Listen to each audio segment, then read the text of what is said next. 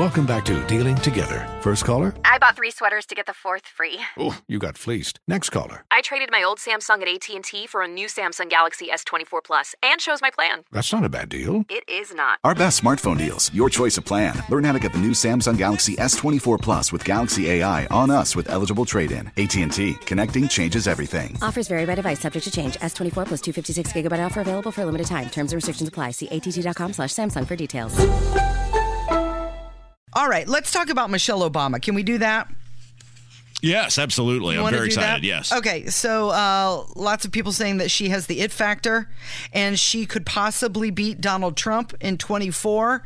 Will Michelle Obama run for president? I think Democrats would love that. Mm-hmm. I think it would be very hard for Republicans to beat her. I think she would definitely be entering not just the Democrat primary. I mean, let's just say Michelle Obama came out today and said, I'm running for president, Casey. Mm-hmm. She would beat Joe Biden in a primary, right? Probably.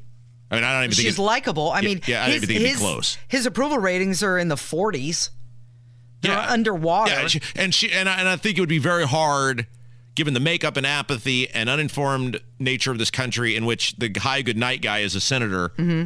that she would very likely become the president of the United States. She doesn't have to start at zero. I mean, people already know her. She's already got name recognition. Yeah. She's likable. His approval ratings stink, but is she Hillary 2.0?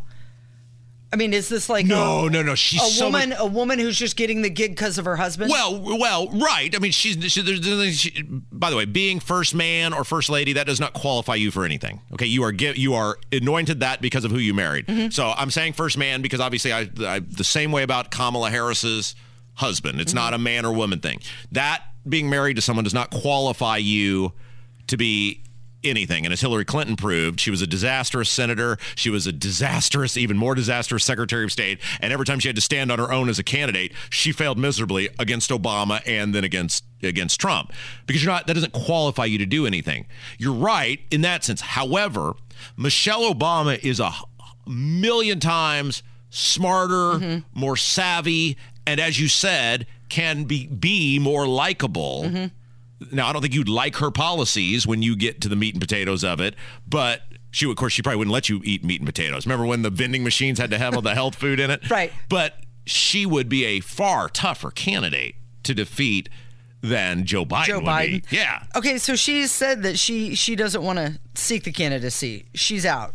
59 years old, though, and younger than a lot of the other names that are being thrown around, like Elizabeth Warren and Bernie Sanders and Amy Klobuchar and Cory Booker and, Elizabeth Warren, 73. Listen to those names you're throwing out there, though, Casey. It's a bunch of complete zeros. And that's what I'm saying. So, what's the bench? There is no bench. Right. And that's why they're talking about her. Right. And they did think it was Pete Buttigieg, but we've all seen what's going on with him. So maybe Michelle Obama's not a bad idea for the Democrats.